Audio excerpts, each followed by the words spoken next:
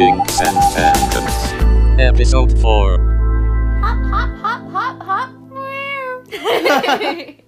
Welcome to Kinks and Tangents, episode 4. Oh, I can't believe it's been 4 episodes. I know, seriously, it's been quite the ride. Yeah, I think this episode is hopefully it's gonna surprise people as much as it surprised me.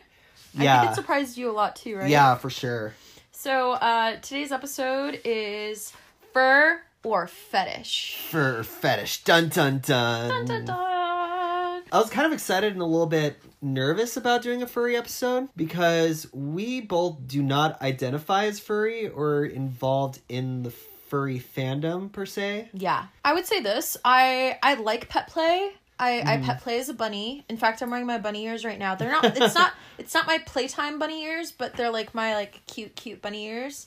And I made you put on the face mask, or it's not a face mask. It's like a headband that I have that they sell at like all of the beauty stores, and it's like different animals. And you have the pink kitty. I have the pink kitty, and low-key, guys, it's really, really comfy right now. But I think I felt like it was right to do this because I think the past 3 episodes we've been experienced in one way or another, in regards to the kinks or the tangents that we were discussing, really trying to understand this particular subject. For me, it really required me to walk in somebody else's hooves, so to speak. Yeah. It was kind of a challenge because we want to learn the intricacies of this community. Yeah. And, paint it in a light and not really be too ignorant about anything. Like, really try to understand all the different facets of what people consider furry or furdom. I think as people, both you and I are really into video games. We're also part of the cosplay community. We've gone to raves. We've been doing these things since we were quite young. Yeah. So having been part of these different fandoms, so to speak, we've liked anime since we were very young. I think... It's like we grew up watching cartoons. Yeah. Yeah. And so I really want to honor the people that are part of this fandom and identify as furry, and I would also like to put information out there about sort of why that preconception exists that furries are a fetish and it's like totally sexy times. Yeah. Because that does exist in their fandom, and I don't want to be completely dismissive of that either. Yeah. So yeah. And you were mentioning that earlier. This is kind of a rectangle and square situation. Yeah. From what we've seen in different studies, a lot of websites talking about furries from a sexual standpoint, the one thing that we've noticed is that the large majority of the furry fandom does not identify this as a type of sexuality or a type of fetish or a kink. Right. As a matter of fact, a large portion of that, they tend to disown that. Right. Because they feel like it gives the entire community a bad rap. Yeah, I would definitely agree. That's some of the similar research that was coming up on my end. I had figures as small as like 1%. People in the furry community discussing sexy furry times. And I've seen some people say up to 10%. Wow. I think either way, we do have to give credence to that and say like, yeah, people that are in this community, that's what they're reporting. So I think it's worth trusting them on that. I mean, it's not this big giant conspiracy to like, that's a big thing to hide. Yeah. Like that would be some flat earth kind of level of conspiracy. And I don't think the furries are on that level of conspiracy. No. So yeah, I'm really happy that I was pleasantly surprised to the point that I was shook. I was shooketh. I really went into this, and when we first talked about making this podcast, we talked about how we really wanted to do kinks. We also wanted to talk about culture and nerdy stuff and history. Yeah. And that's where tangents came from. And so I was very pleasantly surprised to find out that this is kind of a tangents episode. It's a major tangents episode, and the one thing that really made me super excited is that there's a lot of really deep history about the furry fandom, like even just beyond the sexual aspect of it. And a lot of it ties into actual world history. Absolutely. And, I think with that, because it's such an isolated community of fandoms, there's a lot of misconceptions and fears and I would say paranoia around the furry community. And I wonder if it's because it's such a small fandom. It seems to me, it is my bias, that a lot of the furries in that fandom are not very talkative, sociable, outgoing. In fact, they do have these fursonas to help combat some of their social anxieties. And so they may not be able to defend against 40 years worth of bias against them. Yeah, and it's become like a safe space for a lot of people, like, enjoying this fandom. Like, as you said, they may not have the social skills, or they may be very introverted, or, you know, on a form of the autism spectrum. Yes. And this is a way to cope with that, or to feel like you belong. It's comforting. Yeah, there's a sense of community there. Yeah. And I would put it out there to say that it's not unlike the cosplay community, or people like me that love Halloween. Like, dressing up as somebody else for a day is really cathartic. It's fun. It energizes you. So yeah, I think anybody that may be going into this episode with a preconception or whatnot, that it's purely sexy kinky stuff. We do have sexy kinky stuff in this episode, so don't worry about that. We got you covered. We got kinks, but this is mostly tangents. So on that note, I kind of wanted to point out the two big things that had happened that I think has really started to paint the furries in a bad light. This particular thing is what kind of was everybody's first exposure to furries. I didn't know furries was a thing until I was watching CSI with my parents. And it was like that fur pile, and they're like, somebody gets shot, and it's at this furry convention, and you're watching CSI, and it's just like, it's just kind of a hot mess of an episode. Like, there's just so much going on. Oh, man. If that's the first exposure that you have to this subculture, and CSI at the time was a very popular show, it's totally understandable why people have this. I certainly had that preconceived notion. Yeah, like, my first experience with the furry fandom, I must have been, you know, preteens, like 11 or 12, kind of early internet. You know, you have GeoCities and Angel Fire, and like, you go to fan sites, let's say, for your favorite show, and you had these early versions of, you know, like what would become, you know, sites like DeviantArt, and you would go there, and it kind of skewed more towards erotic depictions or drawings of anthropomorphic creatures. And so me as a kid, I'm like, oh, okay, so these are quote unquote furries, and they're all into sexy time. Yeah, and I think too, we as people from the future may sometimes have difficulty looking back at something that happened 5, 10, 50, 100 years ago, and it's super important to look at it through a modern lens, because that's how we grow and continue to develop as a culture, as a people, as humanity.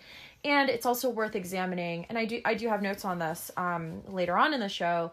It is worth examining that internet culture 5 years ago, 10 years ago, 20 years ago, 30 years ago, makes me really sad that I'm this old, was very different. And the population and the people that were on the internet is very different today than it was back then. Back then, you had to own your own computer, which was very expensive. You were a hobbyist. You probably built your own computer. You probably know how to fix computers, so you might have some sort of engineering degree or mathematical understanding. And therefore, you're going to have a lot of grown men that are on the internet and on computers pretty early on. And that really didn't start to change until social media, and we started having more women on the internet. So I think that was worth pointing out as well. Thank you for mentioning that, because I totally forgot to point that out too. On that note, I do want to talk a little bit about paraphilia. After all this discussion about how it's totally not a sexy times thing. A subset is, I'll say, very, very, very sexual. Yeah, absolutely. And I think you could sexualize anything. I mean, look at the cosplay community. You have tons of cosplayers that have, like, buy my Snapchat and you'll get nudie photos all the time. You have a lot of Patreon cam girls and cam boys, and porn is a very lucrative business. And it's very easy to hypersexualize an imaginary character. And I think that's like a whole different subject for another day. But my assumption would be, just like with any fan base, there's always going to be the Rule 34. And I think that could be made sexy times is going to be made sexy times. Like the Minions. Have you seen Minions? No. Sexy Times? Oh, Minions Sexy Times is intense. I'm gonna have to look this up. Yeah.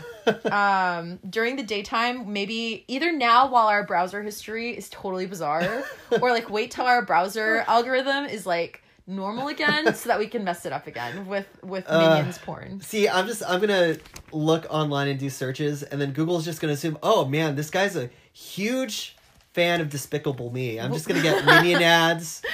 Would you like a banana dildo?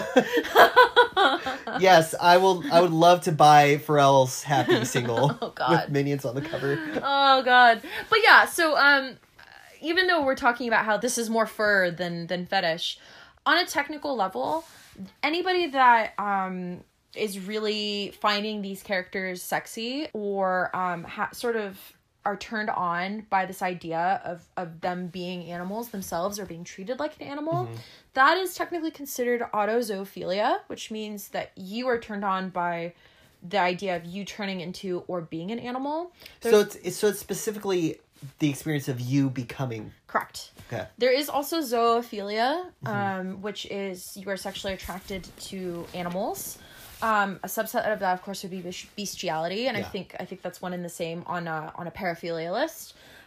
You do also have plushophilia, which we're going to get into a little bit later, and all of these things are in one way related to the furrydom. It affects a very small percentage of the furry fandom, but I thought it was really important to talk about this because, again, we have this public perception that it's like this weird, gross thing, right? Yeah. And I think that there's a couple of reasons for that. So we have paraphilia as defined by the DSM. The DSM is the Diagnostic and Statistic Manual of Mental Disorders. It's used by healthcare professionals in the United States and in much of the world, in fact. And it really is kind of the guide for diagnosing, addressing symptoms, and maybe prescribing care. Or actually, not prescribing care, but definitely descriptions and symptoms and diagnosing mental disorders. So paraphilic disorders included in this would be voyeuristic behavior, which is spying on other people in private, exhibitionist disorder, which would be exposing the genitals, exposing the genitals, frauderistic disorder, which is touching or rubbing against a consenting individual, sexual masochism, as well as sexual sadism. So either undergoing humiliation, bondage, or suffering, or inflicting it. Pedophilic disorder, fetishistic disorder, which is basically non-living objects, or having a highly specific focus on non-genital body parts. Also, I didn't know this, and this kind of bums me out. Transvestic disorder is also on this list. Really? In the DSM-5. Wow. And the definition of that is engaging in sexually arousing cross-dressing. So, wow. I don't know if that would, it is my bias that I don't think it means transsexual. I think it is my bias that it is, and this is very common in men more than women by far. It's when you get, erotically aroused by the idea of somebody changing from one gender to another. On like a temporary basis for sexy times. And you do see, sissification and whatnot in a lot of BDSM for men, where they get turned into a girl and they're called like a tramp or a slut, and they're put into like women's clothes. Interesting. So all of these things are considered a paraphilia, and these disorders are traditionally being selected for specific listing and assignment of explicit diagnostic criteria in the DSM for two main reasons. One is that they are relatively common in relation to other paraphilic disorders, and some of them entail actions for their satisfaction that, because of their noxiousness or potential harm to others, are classified as criminal offenses. Wow. Such as masochism or sadism. Masochism, inflicting injury on yourself. You cannot give consent to someone injuring you. And there's tons of horrible sadistic crimes that have been inflicted on people for the sake of sexy times. Also exposing yourself in public or being a peeping Tom, like these are criminal offenses. Which is, and of course, like having sex with children, having sex with animals, like these are not consenting partners. Therefore, it is a criminal offense. Again, this is quoting from DSM. The 8 listed disorders that I just discussed do not exhaust the list of possible paraphilic disorders. So, and actually, I looked at the list. The list is really long. There was stuff like hair. Like hair is a paraphilia. Really? Yeah, so there's a lot more than just this list, but these particular ones are just very common. So I wanted to bring that up, and I also wanted to bring up just the idea of BDSM, and there are erotic scenarios that have animal role play. That is very common and seen in the BDSM community, such as collaring and leashing somebody. Yeah. Pony play is pretty big in the BDSM community.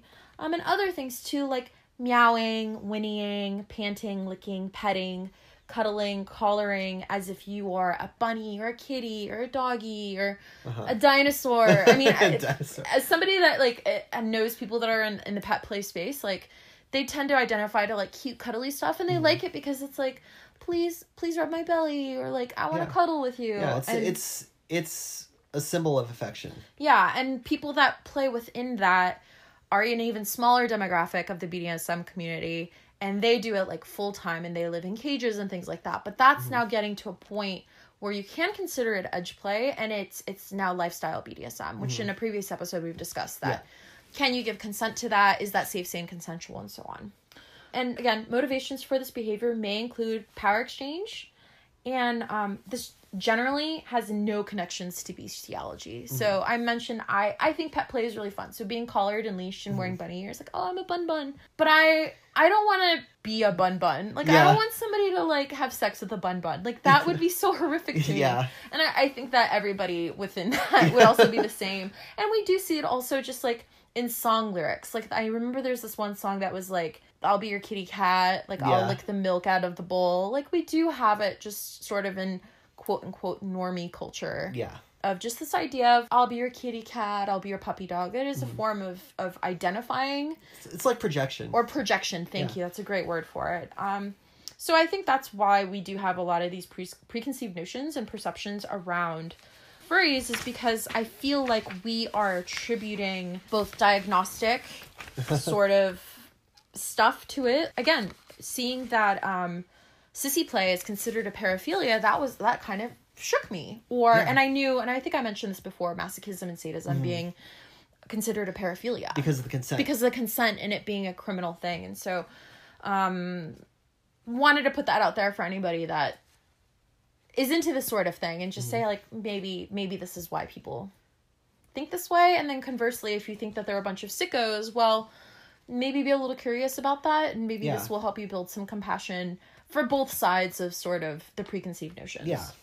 Another thing that I think might be potentially related to this public perception that furries are equals sexy times is because it could potentially be a supernormal stimulus. And that basically means any sort of existing stimulus that you have, like touching or caressing someone's skin, like that's sexually arousing. That's really pleasing to feel, right? Yeah. For some people, touching fur is even more sexually arousing because it provides more stimulus.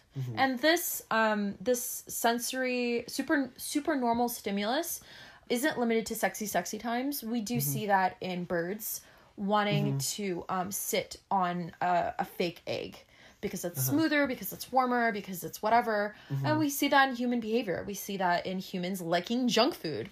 Because it's crunchy, salty, sweet, fatty. Like, we get that rush from this literally super stimulus.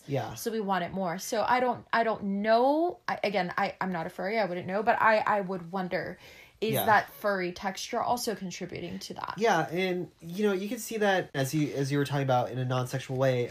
People that prefer sleeping with weighted blankets. Yes, I am one of those people. Or like even in a sexual way, like there are other clothing fetishes. Maybe you're stimulated by the feel of latex on you, or rubber, or spandex. Yep, absolutely. Rope, which I think is going to be one of our next episodes, it's the same thing. It is a stimulus of being confined. Maybe you're testing your physical limits. I'm curious if that has anything to do with that. Now that we've talked all this shit about the fandom and what is it and what do people say about it, we talked shit about CSI, we talked shit about our own preconceived notions. What we haven't covered yet is like, who are these people and what exactly is this fandom? Yeah, who are they?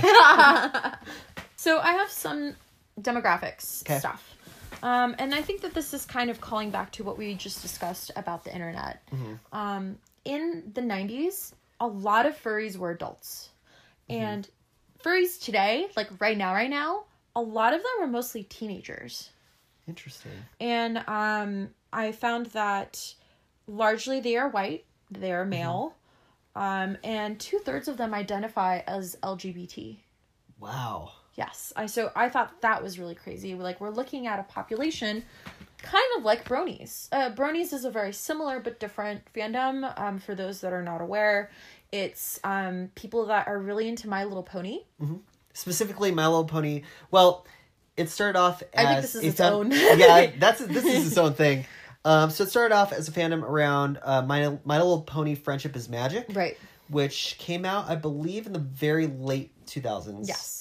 And then it's kind of expanded to the entire franchise as a whole. Yeah, and that whole subculture, you will notice a lot of them are white and a lot of them are male, and I think a lot of them are drawn to that culture for similar reasons that furries are drawn to furry culture, which is that maybe they're looking for an escape, they're looking for a community, maybe they're looking for a softer, safer, happier place.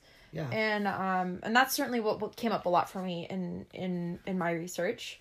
I do have a survey that was taken at Furry Fiesta 2013, and they found that 96% of the male respondents and 78% of the female ones had reported and viewing furry pornography. Huh. But we really should point out, like, viewing it does not necessarily constitute, like, that you're jerking off. Like, maybe you stumbled upon it. So a lot of these people have seen it. So that's where this statistic starts becoming interesting, is men reported looking at furry porn 41 times per month on average, while women reported looking at it 10 times per month. Just interesting, worth putting out there. That is self-reporting. That is this 1 year in 2013, which was more than half a decade ago. Yeah. And it's a very small percentage of the furry population as a whole. I do have another study here, which was pretty recent. 18% of respondents self-identified as zoophiles, which, as you remember, is a paraphilia. And the amount of like how many of these people represent the general population, we don't have any information on that. That's just people at this one thing, this one study that they took, and they reported a 10 to 15% prevalence respectively.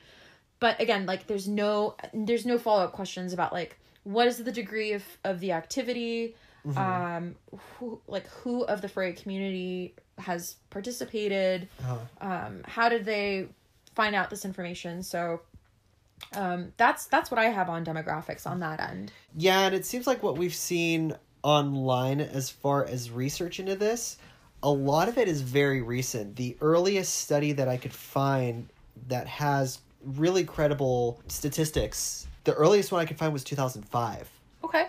So people are just, they're starting to correlate and get a lot of information and statistics. Yeah. Of just how prevalent furries are, the furry fandom, and who they are.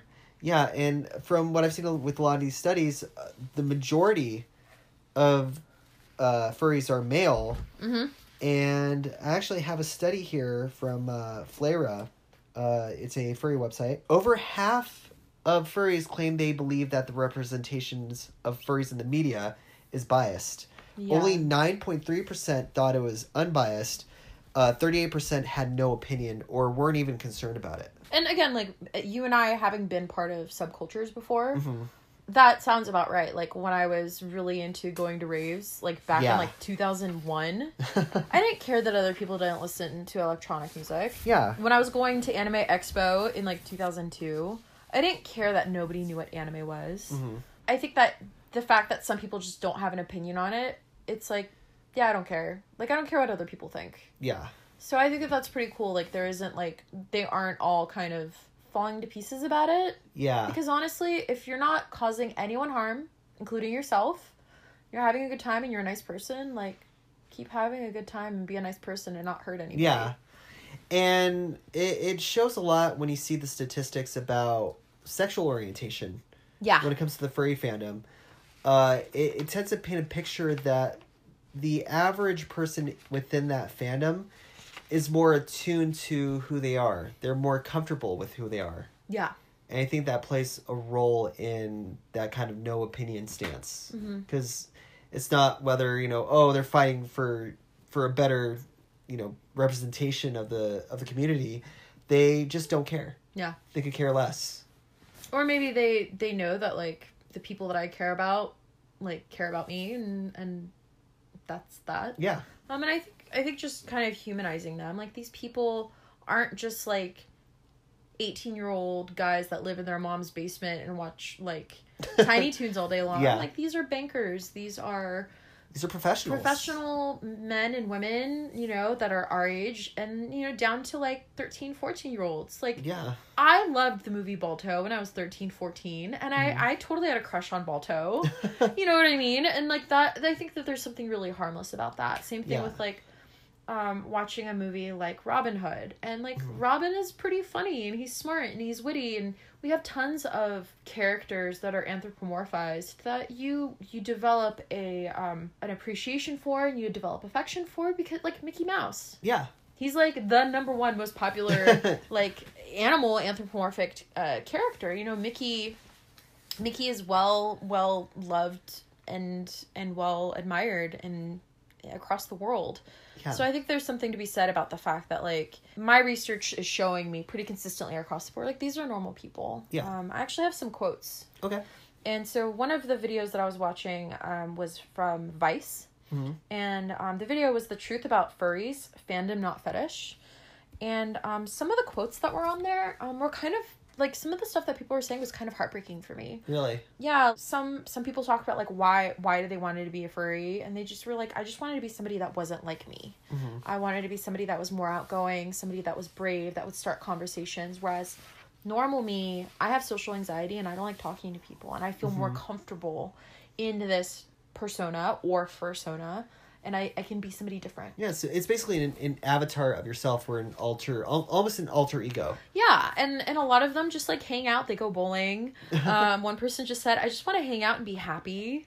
Mm-hmm. Another person said, I know I'm human. I just wish I was a cat. And I totally relate to that. I wish I was a cat. Like, I want to lay around on bed all day and, like, eat stuff out of a can. Be fun. Just toss things over a table. Yeah. Just swat things to the ground. I mean, that's practically me right now. I just don't do it on purpose. I'm just really clumsy.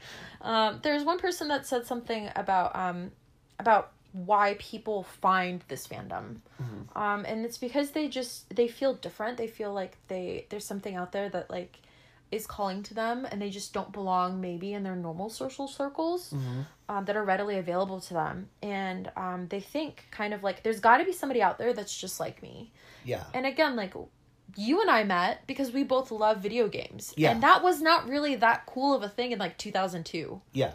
And we both loved, like, who was I really into? I this was before Deadmau5 was big. Do you remember seeing Deadmau5 at Together as One? Yeah. Like, 2005. Or like it must have been like Paul Van Dyke.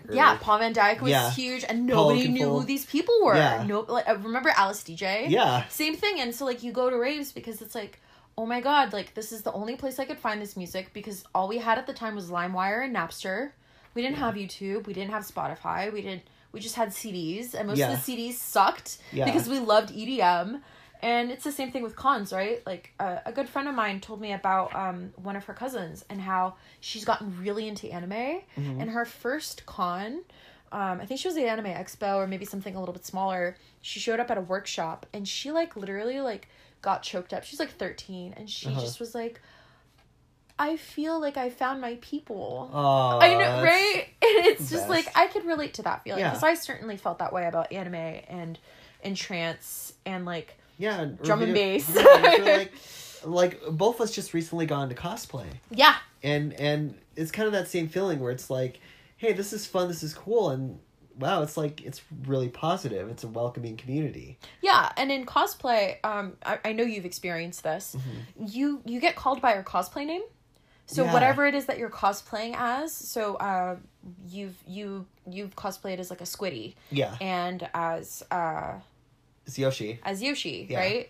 I've done Alice, I've done Bowsette, I've done Cammy, and, like, people don't know your name, but they know your character. Yeah. So it's I would imagine, and it is not a huge leap to say, like, that people in the furry fandom, if they go to a con, they're probably going to be known as their character persona.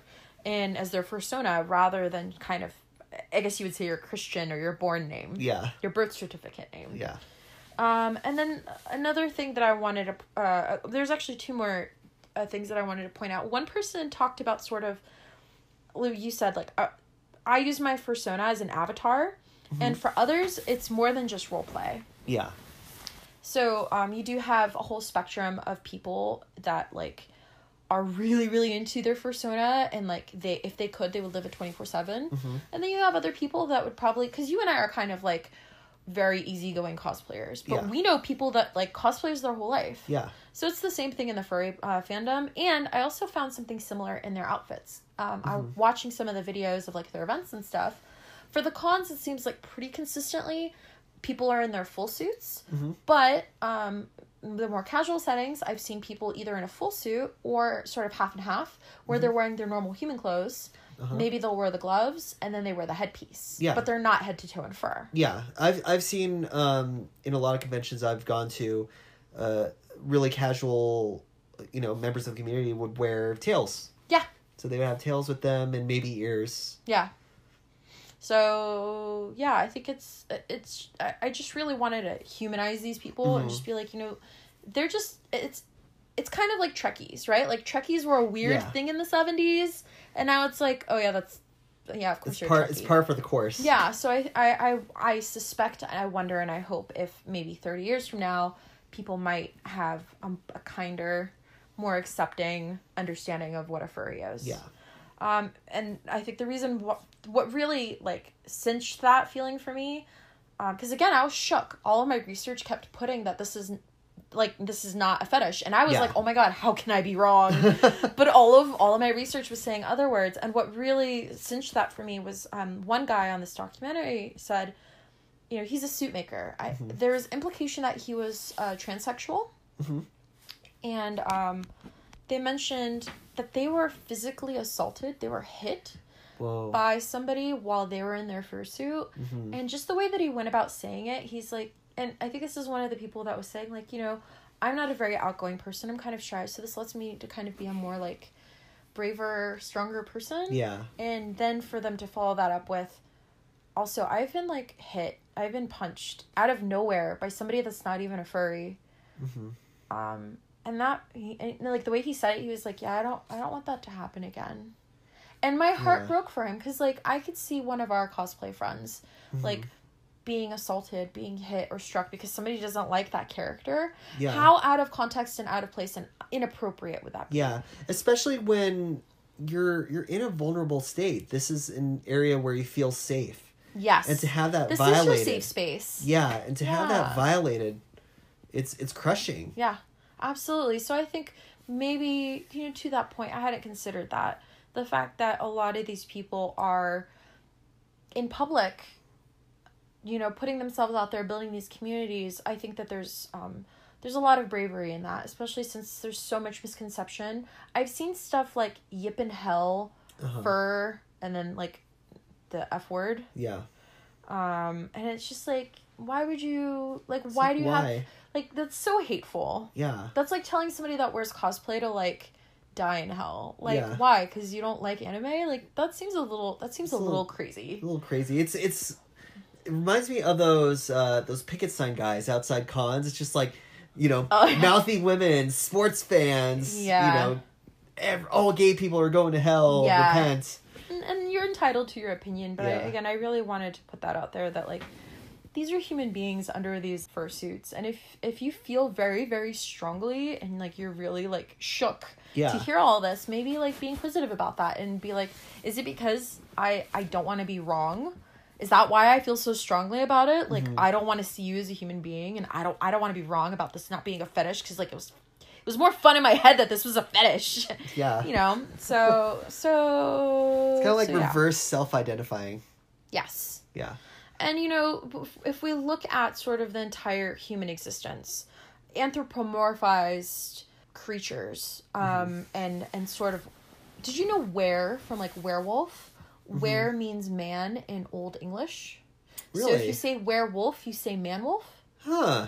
So you could say werefish, and so you're Werefish. saying mermaid. Mermaid. Huh. Isn't that interesting? Yeah. Yeah. So we do have a lot of sort of these mythos. We have shape-shifting. We have totemism.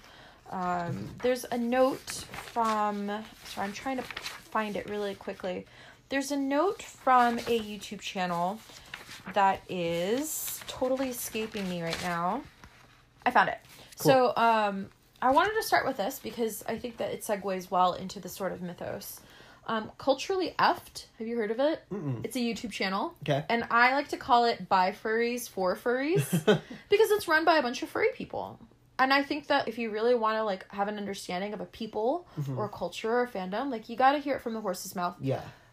Wow, that is like such an appropriate saying in this particular case. I promise I didn't plan that pun. I didn't plan it. But yeah, they talk about how myths, legends, fables, children's books, cartoons. There's tons of anthropomorphic figurines, carvings, statues. We have Robin Hood. We have the book Animal Farm. Fritz the Cat, which is like a risky animated film. All of these things that have come out of human culture, out of human storytelling, out of hundreds of years of children's books of like little bunnies and like their little like waistcoats. Yeah. I love Alice in Wonderland because half of the animals are wearing clothes. I think it's really adorable. Like, oh, a waistcoat on a rabbit, so cute. There's a whole song about it. Yeah. From like the movie. You have like all these great characters like Thumper and Bambi. I mean, the whole entire Disney spectrum, all of those animals are anthropomorphized. Yeah. So we have a really long prevailing history in culture of shape-shifting from human into something else, such as an animal. Such as an animal. And it's existed in many forms of mythology, folklore, media, for the entirety of the human existence across the globe in different forms. We see it in shamanism, epic poetry, ancient Greek and Roman mythology, and hell, we see it in the Twilight series. Yeah. Or like, you remember Animorphs? Animorphs! Of course I remember Animorphs! Literally the cover is a generic teenager morphing into like a fucking frog. octopus. Yeah. Yeah, so like it's super prevalent in our culture, in our media. I mean, the Greeks, Zeus would literally turn into anything and then have sex with women all the time. In Britain, there's stories of witches that could turn into hares for the purposes of stealing milk and butter. Whoa. In Japan, kitsune is a yokai, or basically like a bakemono, or like it's like a spirit. Yeah. May or may not be malicious. And the kitsune becomes a fox, and I think the kitsune lures men in. There's a similar mythos in China. It's like a sea serpent that lures people into the river to be drowned. And often these transformations in folklore are used as a plot device. So the reason why we keep having animals be prevalent in our literature is because turning into an animal or a creature is a form of confinement. It could be punishment. It could be a method to obtain abilities or powers. It could be about growing up. It could be about inner conflict. So it's worth thinking about, why do we anthropomorphize animals, and beyond that, what does it mean? Yeah. And then we do have totemism. Now, it was really important to me to bring this up because this has been a discussion, thankfully, that's been coming up pretty much since Coachella became like the classic wearing the Indian headband, the feather dress, the war chief headdress, and people started getting really upset. Like, that's cultural appropriation. Just like white women wearing dreadlocks and so on and so forth. Blackface has been in the media. It's 2019 at the time of this recording. There was a really popular Twitch streamer that just recently got banned from Twitch. Yeah. Because she was doing a form of what people consider to be blackface.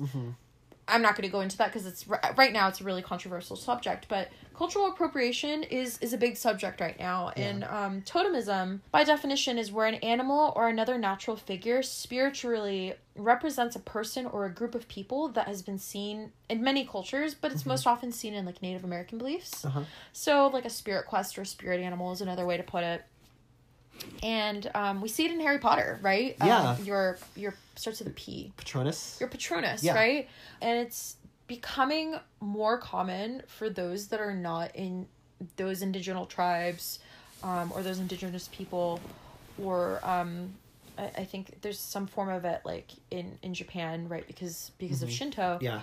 They find it as a part of their spiritual belief. They've been raised on it. It's part of their personal identification. And it can be seen, and it is seen as culturally appropriating by saying like, oh, a cat is my spirit animal, which is why I dressed up as a cat. Yeah. So I can see that also kind of being some level of controversy for some people. So I have a whole bunch of stuff on just the history of furries, fursonas, fur. I am down to listen to everything. So in 1870... This is going way back. Super way back. Venus in Furs was published by Leopold von Schacher-Masoch. I do not speak German. I am 1,000% sure I totally didn't say that right. And this was a novella, part of a larger series, that largely focused around female domination and sadomasochism, about a man who dreams of speaking to Venus about love while she's wearing fur. This is the first time sadism... So, this is around the same time. About 100 years ago, sadism was derived from the Marquis de Sade, from his writings. And so, Leopold von Sacher-Masoch, masochism came from him. Oh, and I just thought it was interesting. This is the first time that I personally could find any sort of fur plus sexy times in history. It's just that kind of crossover. Yeah, and I just, it was interesting to me, and I wanted to throw that out there. But I did think it was interesting that there was this sort of combination of a woman in fur. My assumption would be that the woman is naked and she's surrounded in fur, calling out to the autosensory sort of situation going on with the fur textures. Also, back then, and pretty much not until like the 90s, women were hairy down there. Yeah. Yeah. So, again, I don't know if, sort of the bodyscaping that we've started to do recently has made us averse to fur. Yeah. I don't know if there's any sort of... correlation. That's just a thought. Yeah. Just putting it out It might there. be something to look further into. Yeah. In 1965, Kimba the White Lion came out. You're the one that brought it up to me. I think it's a movie, right? Yeah, it was it's actually a manga. Oh, it's a manga. It was created around 1965. That was among the first, major works of popular, like, pop culture. I would say, quote unquote, a fandom, but a work of pop culture that kind of seeped in to a more mainstream audience. And that's right around the same time you had this golden age of Disney movies. Yep. With anthropomorphized animals. Yep. So in 1973, we have Robin Hood, and that tends to be very often referred to within the furrydom. It tends to, yeah, and I think it might be a generational thing. Perhaps. Because that movie tends to be kind of landmark. When we were looking into the history of modern furry culture, that tends to be a very landmark moment. Yeah, and I would say I associate it with older furries than with the younger subset of furries. Yeah. Because, you and I were in our 30s. Yeah. Not a whole lot of people in their 30s that are of our generation have seen Robin Hood. Yeah. So it would be my bias that the people that kind of kicked off the furry fandom, that was their closest sort of closest like analog to furrydom. Yeah. And so around this time in the 70s, this is when sci-fi conventions started. Yeah. You had Trekkies, and Trekkies were weird. People didn't know what Trekkies were, and like, why are you guys like in somebody's basement? Like, why are there 50 of you? Like, why do you believe doing the weird hand thing? Yeah. Like, people didn't understand. Yeah. But this is the first time that you see people on a large scale assembling because they're really into this one particular thing. Yeah. And it was kind of the birth of sci-fi pop culture. Yep. And out of that, you have tons of fans coming together. So you had comic book writers, artists, writers. And so comic books like Fanzine, Voodoo, and Omaha, which apparently was like a very salacious, had started at that time. You also, in the 70s, had the Watership Down. Yeah, Watership Down was if you guys watch Watership Down, it is very mature. and fucking crazy. Yeah, I mean, Very violent. this was at the time, the 70s was also sort of the sexual revolution. Yes. There wasn't a whole lot of censorship on television at this time. Yeah. And you could see porn in a regular movie theater. Yeah. So we didn't have age restrictions on media content at this time. Yeah, and cartoons weren't at the time, they weren't considered truly like just for kids, quote unquote. Correct. At the time, it was considered a medium. Yeah. So as we move into the 80s, we have Animal Olympics, which was the same director as Tron. Yes. So yeah, the same director did Tron, and later on he kind of disavowed being involved in Animal Olympics for some strange reason. Probably because of the furry fan culture. It might have been. And that movie itself has a very interesting history. So again, this is around the time where furry culture was being developed, and it was kind of like almost, I wouldn't say maybe a love letter to the furry fandom or that fascination behind it. But the movie actually kind of kickstarted, funny enough, as a result of the United States boycotting the Soviet Union with the 1980 Olympics. Summer Olympics. The Summer Olympics, yeah. So NBC had commissioned his studio to make two different specials, one for the Summer Olympics and the Winter Olympics. As a result of the U.S. boycotting, NBC canceled all their coverage. And because of that, he decided to continue on with making the project as a feature film.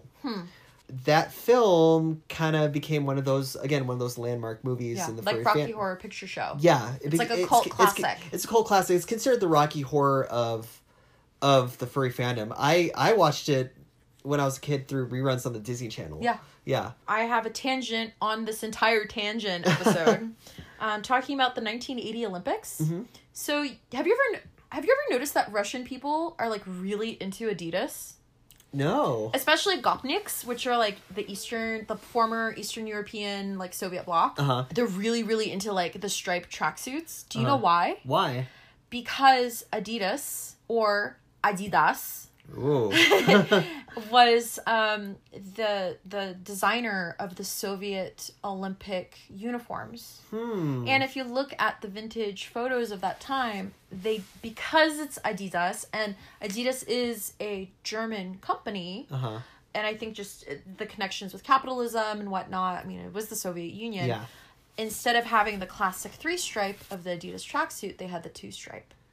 Whoa. So just an interesting, because you mentioned the Olympics earlier, so I was like, I have to throw this in because I think it's fascinating. It's a weird tangent. Yeah, so it's interesting how the Olympics would influence culture in like so many different ways, including furry culture. Furry culture through a random project by a director who loves animation. Yeah. And went on to, influence so many different facets of sci-fi and just pop culture fandoms in general. Right. Very fascinating. Absolutely. So I mentioned that comic book Voodoo that started in the 70s. Voodoo ended up closing down in 1983. This is around the same time that anime was becoming more and more popular. You did mention Kiba the White Lion, which was a manga, so that came from Japan. Anthropomorphic creatures, people, is pretty prevalent in just Japanese culture. It's part of their storytelling. It's part of their mythos. While we see a shift, maybe there's less content coming out of US-based providers like Voodoo, there's more anime coming in. So the fan base does start to shift over to anime as a result. Some of the comics that were coming out around this time was Roar Brazzle, Albedo Anthropomorphics, Teenage Mutant Ninja Turtles was created at this time. And we had cartoons coming out around this time, such as Gummy Bears and DuckTales. Yeah. And I think My Little Pony was the 80s as well. Yes. So in 1985, this is when furry parties started.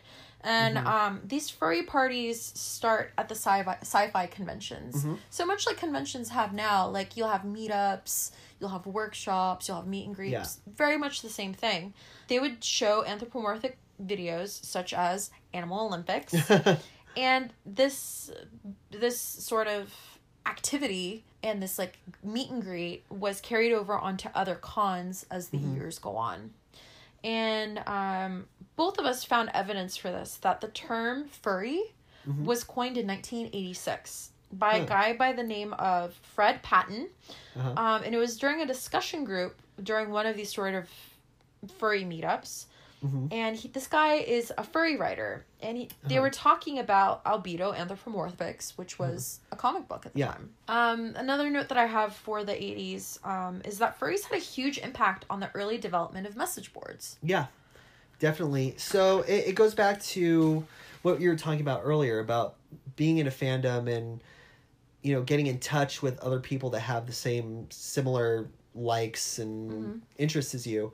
And that audience tends to skew towards, you know, engineers, mathematicians. Especially at this time. So you had early days of the internet, like Usenet groups, early message boards, and that's how people who were into furry fandoms would congregate and exchange information, set up meetups, set up cons. It kind of went hand in hand with an audience that was more into like science fiction, but also, you know, engineering, like STEM in general. Yeah. So in 1989, furries started to pull away from the sci-fi sort of group. I think for several reasons. This is 1989. Like we're about 20 years into sort of sci-fi conventions. Yeah. And I'm sure that there's anime conventions that are cropping up and whatnot. I know Comic-Con started around this time. So you start to see this fracture of quote unquote the sci-fi convention. Yeah. And so you have the first conference. And it was called Conference Zero. And Hilda the Bamboid is sometimes credited as the first fursuit made, and it was Hilda was premiered at Conference Zero. So you guys can't see because we're doing a podcast, but I've been hiding this photo from you so that you can describe to our listeners what you're looking at. So this is the first, as we know, first fursuit. Wow. The very first fursuit. Okay. Well, what's the first word that you would use to describe this? BDSM. Yeah, sexy. It's very sexy, very, very bondage. Yes. So I'm going to try to paint a picture for you through audio. So there are very high length thigh-high boots. You have what appears to be a very tunic-like top with like kind of straps, like a corsetry lacing, very like Ren Fair almost. You have what appears to be a kind of like a rubbery latex leotard, and again, like you have shoulder high gloves, and then you have what looks like a fennec fox headpiece, with large ears, made of fur, large eyes, detailed nose. Very crazy. Yeah, I mean, and a collar to boot. Yeah, and you know, again, looking at this, if this is the first time, this is 1989. This is the first time you're seeing any furry. You're gonna have preconceived notions about the entire fandom. Yeah. Furries that you and I have witnessed, I have never seen a furry that looks like this. Yeah. And I believe Bambioid, was based off of a comic book character that is very sexy times. Interesting. So, yeah. And did you know this is a man in this suit? Really? So even though the fursona or this character is wearing high-heeled thigh-high boots, sort of this BDSM-y, like one piece with boobies and like eyelashes, very feminine character, it is a man. That's interesting. Yeah. And it kind of plays into the statistics of, you know, the majority of the furry fandom that looks into it for sexual purposes, they tend to skew towards bisexuality and being more open and prevalent. So honestly, that doesn't really surprise me that much, especially for that cosplayer being, you know, identified male. Yeah. That's really funny because around that time, you notice kind of the sexuality seeping into kind of, I would say, the mainstream idea of furrydom. Okay. Where you see, especially with a lot of the shows that came out at the time, there might be a character that has kind of sexy accents to it. Well, here's an example. Jessica Rabbit. Yeah. She's human. Yeah. But she's married to a rabbit. Yeah. And her name is Jessica Rabbit. Yeah, exactly. Actually, speaking of, I have another picture. Yes. So. Oh my god, it's my turn? Yeah, it's your turn. So, around that time, we're talking about the early... mid to late 80s. There was a cartoon called Heathcliff. It was about a cat who lived in his owner's house, would get into crazy, ridiculous adventures, and there's a set of cats that lived in the nearby junkyard. And one of the cats was a female and appeared very kind of sexy time-ish. Okay. For a quote-unquote kids show, and it was very appropriate for the time. First off, Yeah. okay, she's wearing leggings. Yeah. You're really into that. And yeah, she looks like a 1980s workout instructor. Yeah. So it's very kind of like sex symbol-ish for the time. Totally. Yeah. This is actually really cute. Yeah, isn't it? So, it looks like a white cat, Yeah. and she's got like her tail. Oh, cats came out around the same time too. Yeah. I totally forgot about cats. Right? That could be another. And so another we have subject. we have this really cute looking cat in leg warmers. Imagine just like a very feminine sort of character. I mean, she doesn't have huge boobs at all. But she's definitely got that figure eight. That figure, feminine look. Yeah. She's cute. Yeah. Yeah. I'd be her friend. Yeah. She'd be fun to hang out with. Yeah, and so around this time, I mean, now we're moving into the 90s, right? Yeah. And we see a great deal of animal anthropomorphized characters in the media. So we have Tailspin, Lion King, Gargoyles, Space Jam, Tiny Toons, Chip 'n Dale Rescue Rangers, Yeah. Star Fox, I think. Star Fox at the was same time. huge. Yeah. And honestly, that would be credited with one of the first major quote unquote furry video games. A lot of the commercials that Nintendo put out featured puppets and people in fursuits to advertise the game, and that seemed very unique for the time because you didn't really see people in fursuits in commercials. Yeah.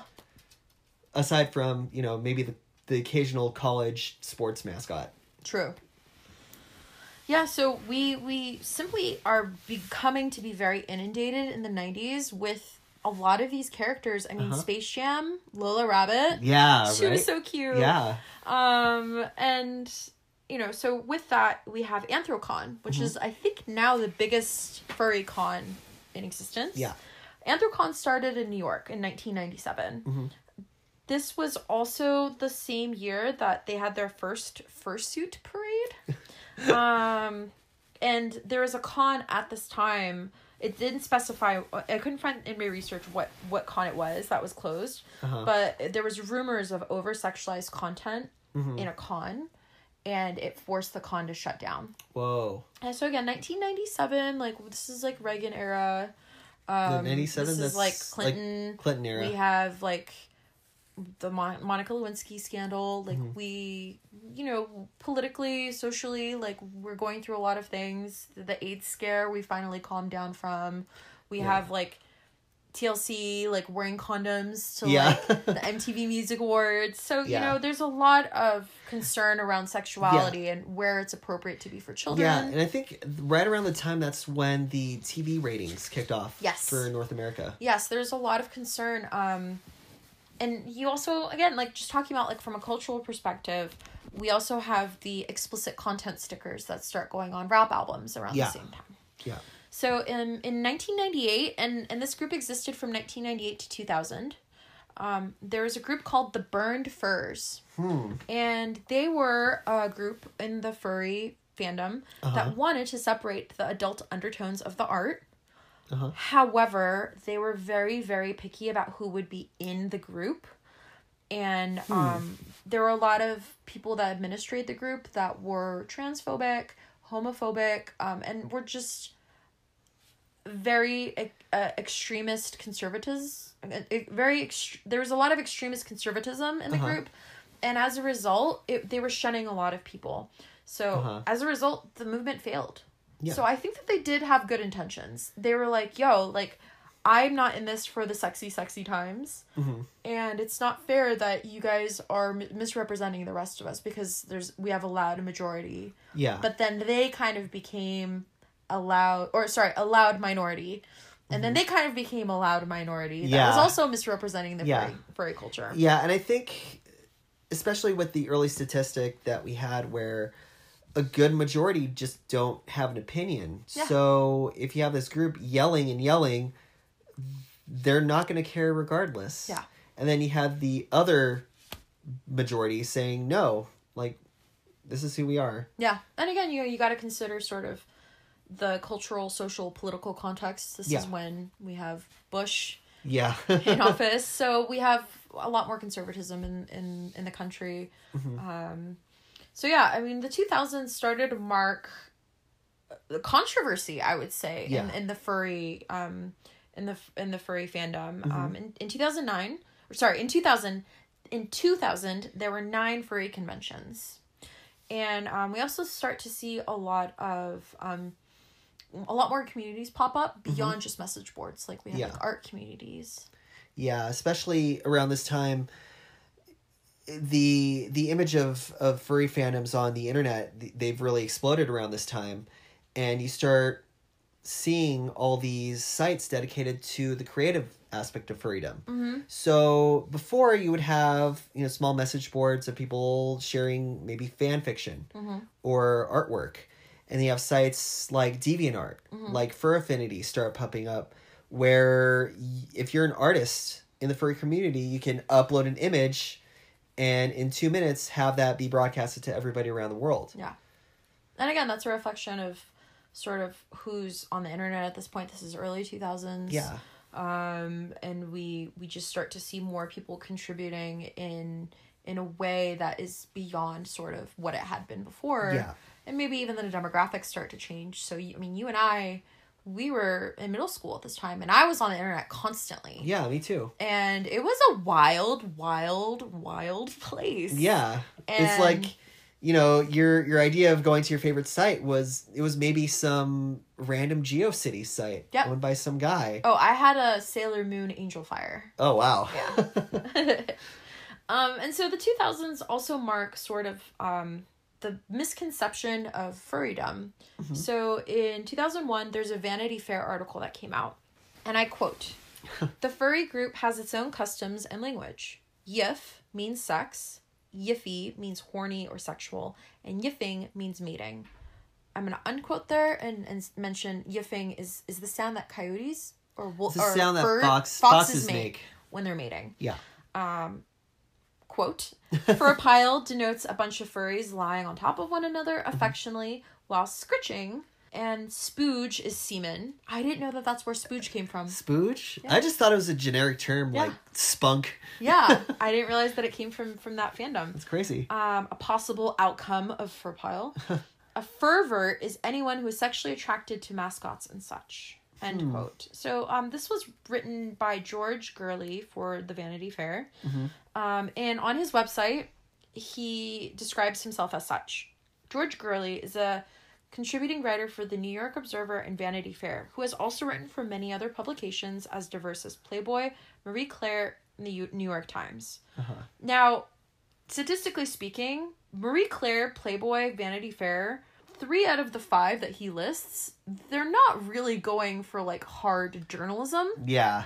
So I would like to point out that having someone that is writing an article that is a white man in the early 2000s for Vanity Fair, which is not it's not culturally like a diverse piece of literature. Yeah. It's not journalism. Yeah. Like when I think of It's the a Washington Post. Yeah, when you think of Vanity Fair, you think someone entrenched in, like, just the movie industry or Hollywood industry in general. Or just like social Yeah.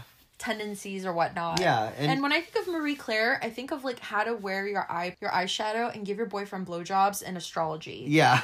I know because I used to read Marie Claire. So I'd like to say, you know, yes, he is a journalist, but take that with a grain of salt. Yeah. He has a very limited view of the culture. Yeah. In general. And this is still, you know, it's starting to become more prevalent, but this is still pre, you know, hyper fandom pop cultures, you know, of, you know, 200,000 people at San Diego Comic-Con. Yeah.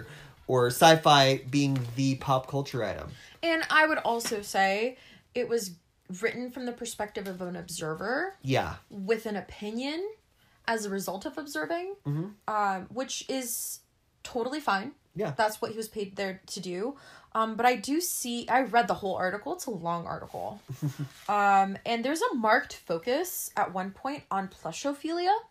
which means having sexy times with plushies. Huh. So, like, we have, like, the opening of this article is, like, there's a kitty, like, hugging a fox, like, they're having coffee.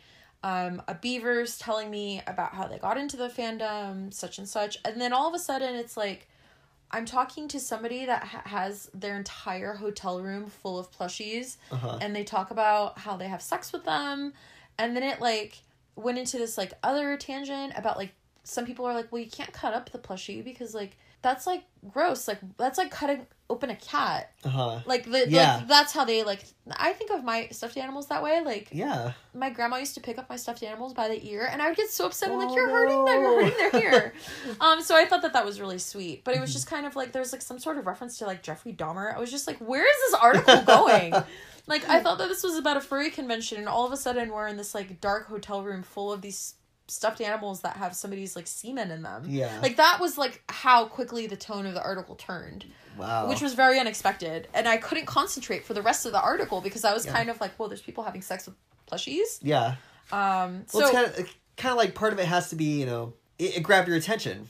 I think that was kind of the point where maybe he was a bit forced to by his editors to have it more sensationalized. Yeah, absolutely. So, of course, people aren't going to look at it that way.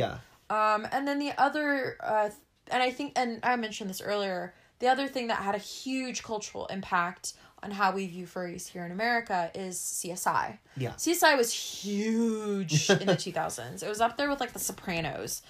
And it was the episode Fur and Loathing in 2003. The description from IMDb reads as follows. The discovery of a dead man in the wilderness in a fursuit leads to an investigation at the going-ons of a furry convention. But okay, so, like, you read the IMDb article, and that's what the description is. But it opens to basically a fur pile, and people are having sex in their fursuits. Most of the footage that I've seen of, like, furries is them, like, dancing and, like, trying to put a straw into, like, a furry suit helmet. Like, and struggling. It's just, like, a bunch of nerds trying to have fun. Like, that. And we've been around furries. Like, they're just nerds having fun. Like, they're not whipping stuff out and rubbing it against other people and, like, at these conventions. Like, this is not a sex party for these people. And so it had a huge impact on just our understanding of what furries are, which is this is what I've thought for over a decade, is furries just have sex with each other. I was apparently completely wrong. And so as a result, conventions started to crack down on the media's attendance, and they were also starting to crack down on the adult content. Because a lot of them, I would imagine, were horrified. Like, could you imagine when we were playing video games? And I think we did go through this. It was just like, oh, you play Dance Dance Revolution? You just jump around all day? Like, so lame. It's so lame. And it's like, well, maybe if you, like, actually played DDR, you'd realize, like, what a fun game it is. What a difficult game it is. And I'm not just a nerd. I am an athletic nerd. Like, it's physically demanding to play DDR. And so I think that, understandably, you know, if people thought that DDR people were really weird and we were pedophiles and we were weird and we were having sex at the arcade, I think the arcades that we attended would be more critical about the people that they let in because they want to create a safe space. For the people that are giving them money, that are enjoying a community that they build. So we start to see, you know, sort of this community start to close off. So around the same time, this is 2005, the first annual furry cruise started. That sounds fun. You can buy tickets for 2019 right now. Oh, man. It sounds like fun, right? And 2006, Anthrocon moves to Pittsburgh.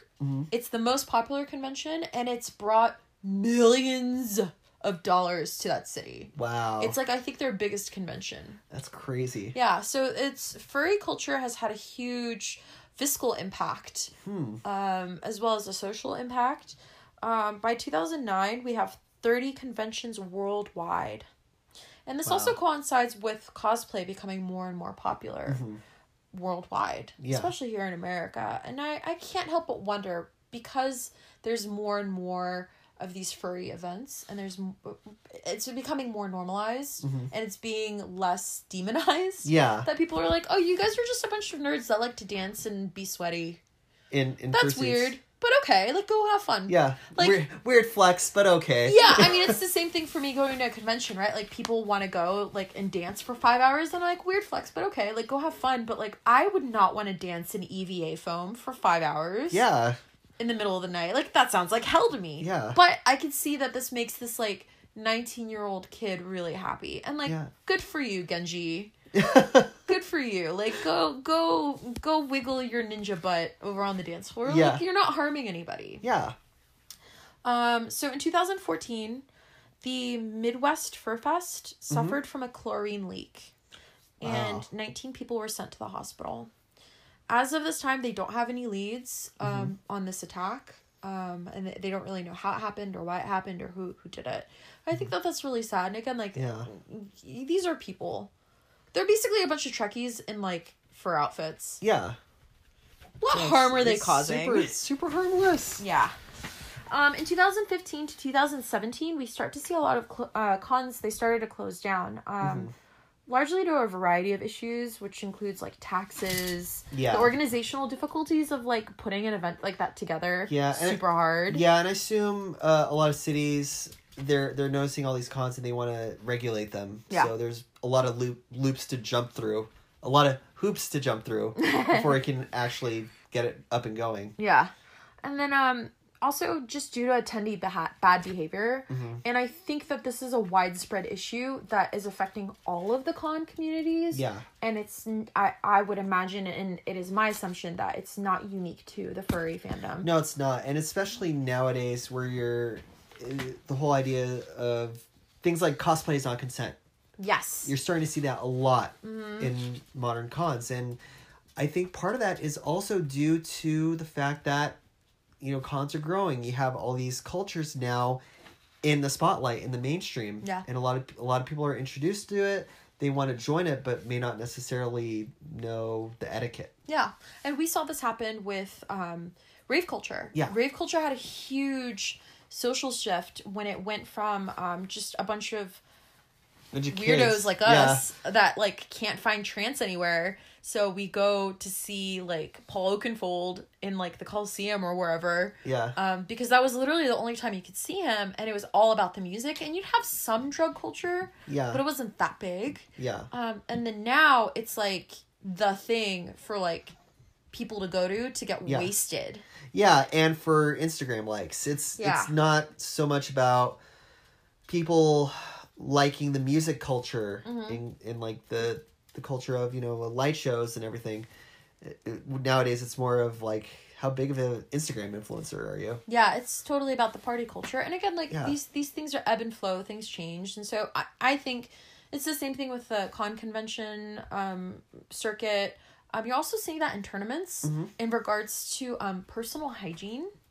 Personal hygiene has become a huge problem in, like, well, cons, which we can agree upon.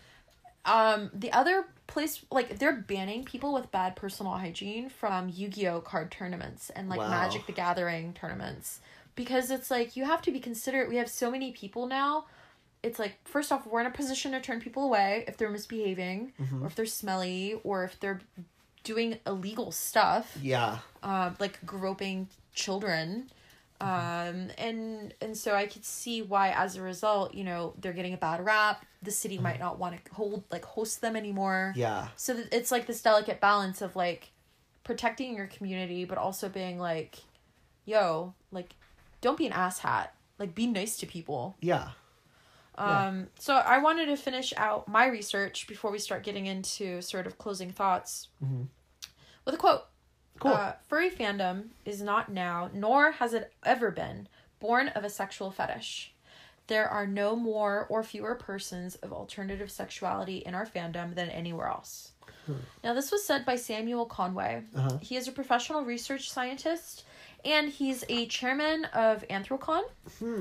Within the community calls him Uncle Kage because he is a furry. And just to note, he's listed as a professional research scientist. I dug a little deeper. He is an American researcher in pharmaceutical, biomedical, and agrochemical fields of organic chemistry. Wow. He does hold a PhD. He got it in chemistry from Dartmouth College. He's not a psychologist.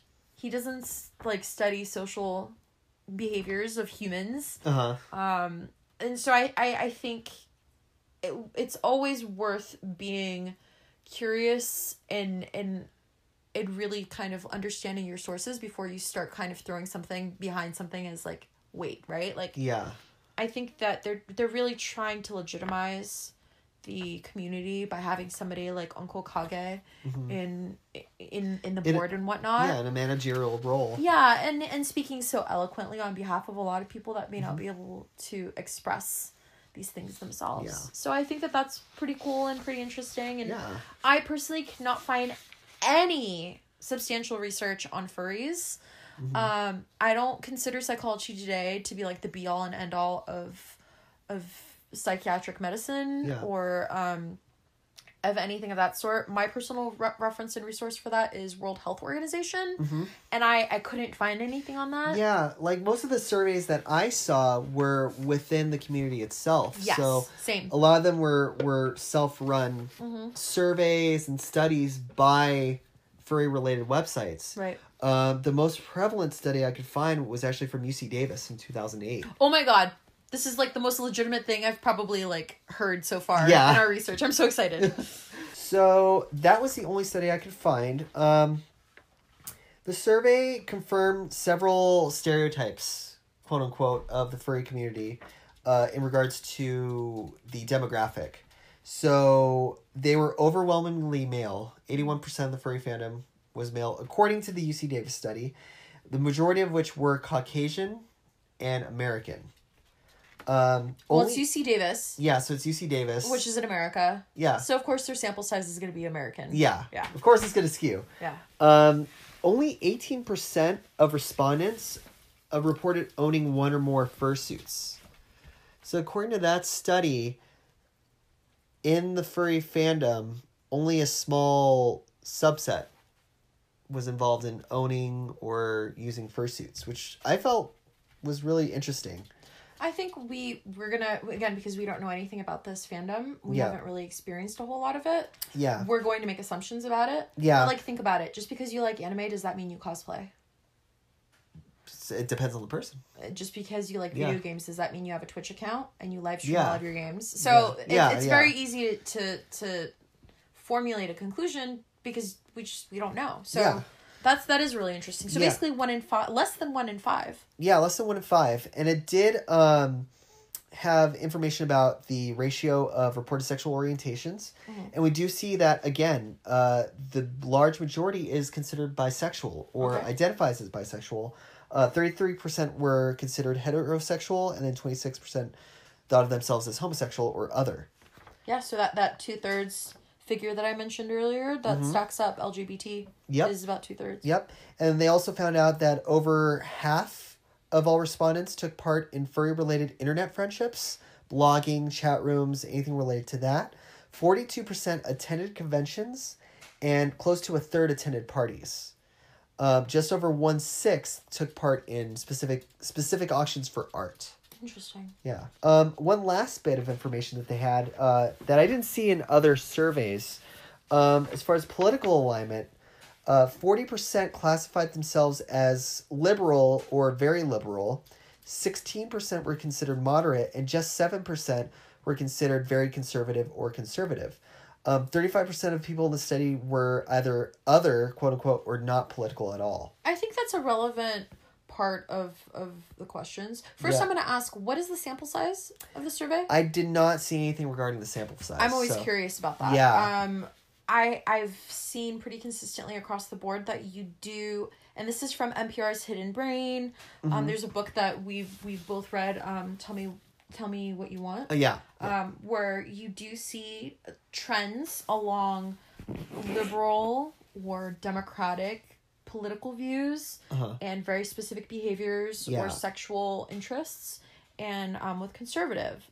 For example, conservatives do tend to have a lot of people that are in the closet, so to speak, Yeah. because it may not necessarily coincide with their conservative views. Yeah. And what does that mean and whatnot. Yeah. Porn. Good stuff. We watched some porn. I was surprised by a couple of things. One was that it was so short. Did you notice? Yeah. And like, I don't know, I feel like porn can range from like a couple of minutes to like an hour. Yeah. But I was surprised that it was like all under 3 minutes. Yeah, and I think part of it is you don't really see that much porn of people using fursuits. A lot of it is artistically made. Yeah. So the one clip that we managed to see, it was CGI, and it was animated pretty detailed. Yeah, you had a lot. You know, people see a lot of CGI, but I don't know if a lot of people really appreciate the amount of work that it takes to create a 3D character. Yeah. You have to model the character in 3D. You have to rig it. You have to animate it. You have to light it. Mm-hmm. And because this is a furry creature, you have physical particle systems, which is a whole nother level. Fucking nightmare. I'm so triggered just thinking about it. But you know, so the fact that somebody takes the time to make that really shows you that there's somebody out there that really wants to make it. It's dedicated. And really wants to see it. Yeah. We saw a couple of 2D animated pieces. Some were loops from like porn games. Mm-hmm. And porn games have been around since video games were born. Yeah. Like I remember there was one in the 90s. It was like the dude with all the bikini girls. Do you remember him? Yeah. You would go to like clubs. CompuServe. Yeah, CompuServe, or like even if you like went to a dive bar or a club, you would see that weird game console on the bar that nobody touches. Yeah. But like when you put a quarter in, it's like kind of like a puzzle game where you have to rearrange all the pieces, and it's like some old picture of a girl in a bikini. Yeah. Or like topless. Yeah, so we definitely saw that in the porn. Yeah. And a lot of stuff comes up for quote unquote furry. Mm-hmm. And it was mostly like 2D, 3D animation. Not a whole lot of humans in their fursuits. No. Or yiffing that I could see. If they are in their fursuits, you couldn't really see their bits. Yeah. I noticed that. And then in 2017, you know, like Pornhub has their like year in review. Yeah. There is one hit for furry. Just one? Would you like to guess which country it was? America? It was not America. What? It is a country in the Eastern European Soviet bloc. Former Soviet bloc. I'm going to take a stab and guess Kazakhstan. No, it was Ukraine. Really? Yeah, so like, again, it's just like this really bizarre, like, I love Pornhub's insights because it's just like you get the most fascinating, bizarre results out of it. Yeah.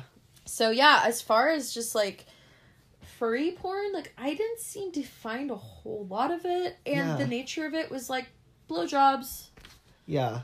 Head, like people fucking, anal sex. Yeah, and I think also part of it is since it was so established so early along the early internet and developing like, you know, World Wide Web 1.0, that segment was already covered with their own websites. You already had dedicated, you know, homegrown websites on GeoCities or Angel Fire. You had early DeviantArt. Rule 34 was essentially founded 4chan. upon... Yeah, 4chan was... A lot of that was mostly founded upon, you know, the sexual aspect of the furry fandom. Yeah.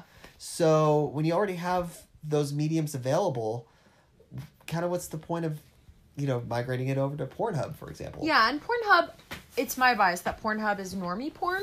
Yeah. It's like just a very general sort of like everybody knows what Pornhub is. Yeah. So it would make sense that there isn't a huge amount of furry porn on there, but it is there. So for those of you that are listening, that are curious, check it out. Yeah. You can see a fox dog guy lick someone's asshole before he shoves his like doggy fur dick into it, and yeah, it's... And then you have like full on like ball, dick, Yeah. anus sort of shot. It's very fascinating. A lot of really accurate animal mannerisms. Yeah, but I mean it's Yeah. porn. If Yeah. you put your like fingers over the like the heads and the tails, like it's two human bodies just porn. fucking. Yeah. So I don't know about you, but I feel like the big thing that I came away with from this research was just like furries are kind of normal people. Yeah. And I'm sure there's plenty of people that I know that I'm friends with that like are furries, and I wouldn't know because they're just human beings. Yeah. And they're not like weird sexual deviants. I mean, there's that in every single fandom, every single BDSM culture. Like you are gonna have creeps, you are gonna have people that are like pretty awful. Yeah. But for the most part, like people are they just really like wearing a fursuit, and that's it. And they just want to live. They just want to have fun. They want to, party with their friends and watch Animal Olympics. Hang out with their tail out. Yeah, hang out with their tail out. Exactly. So yeah, I think that's everything. I think that's we got that covered. Wow, that's a very detailed episode, guys. We went deep. Oh my god, I'm ready to not think about this for a while. It was very fun and challenging to learn about something that not only did I have a bias about, have that bias challenged and ultimately walk away from that bias and really just come to have an appreciation and sort of an affection and an affinity for a group of people that I'm not particularly close with. Yeah, and us, we were so adjacent to the culture growing up because we were part of that nerd culture. I love Tiny Toons and Animaniacs. Yeah, yeah, but I did too. I grew up on it, so it's just very cool to actually have that insight into it and just be like, hey, it's actually kind of cool. Yeah. Yeah. So for those of you guys that are still listening, thank you for listening thus far in. For anyone in the furry community that has made it this far in, I really hope that we did you guys, I hope we did you good. Yeah. And we did our best to honor sort of as many viewpoints and perspectives of this subject as we could. Yeah. And if there was stuff that wasn't quite correct, let us know. We'd love to hear all about it. Any further information, send it over our way. Yep. All right, guys. We'll see you for episode 5. Kinks and Fandoms.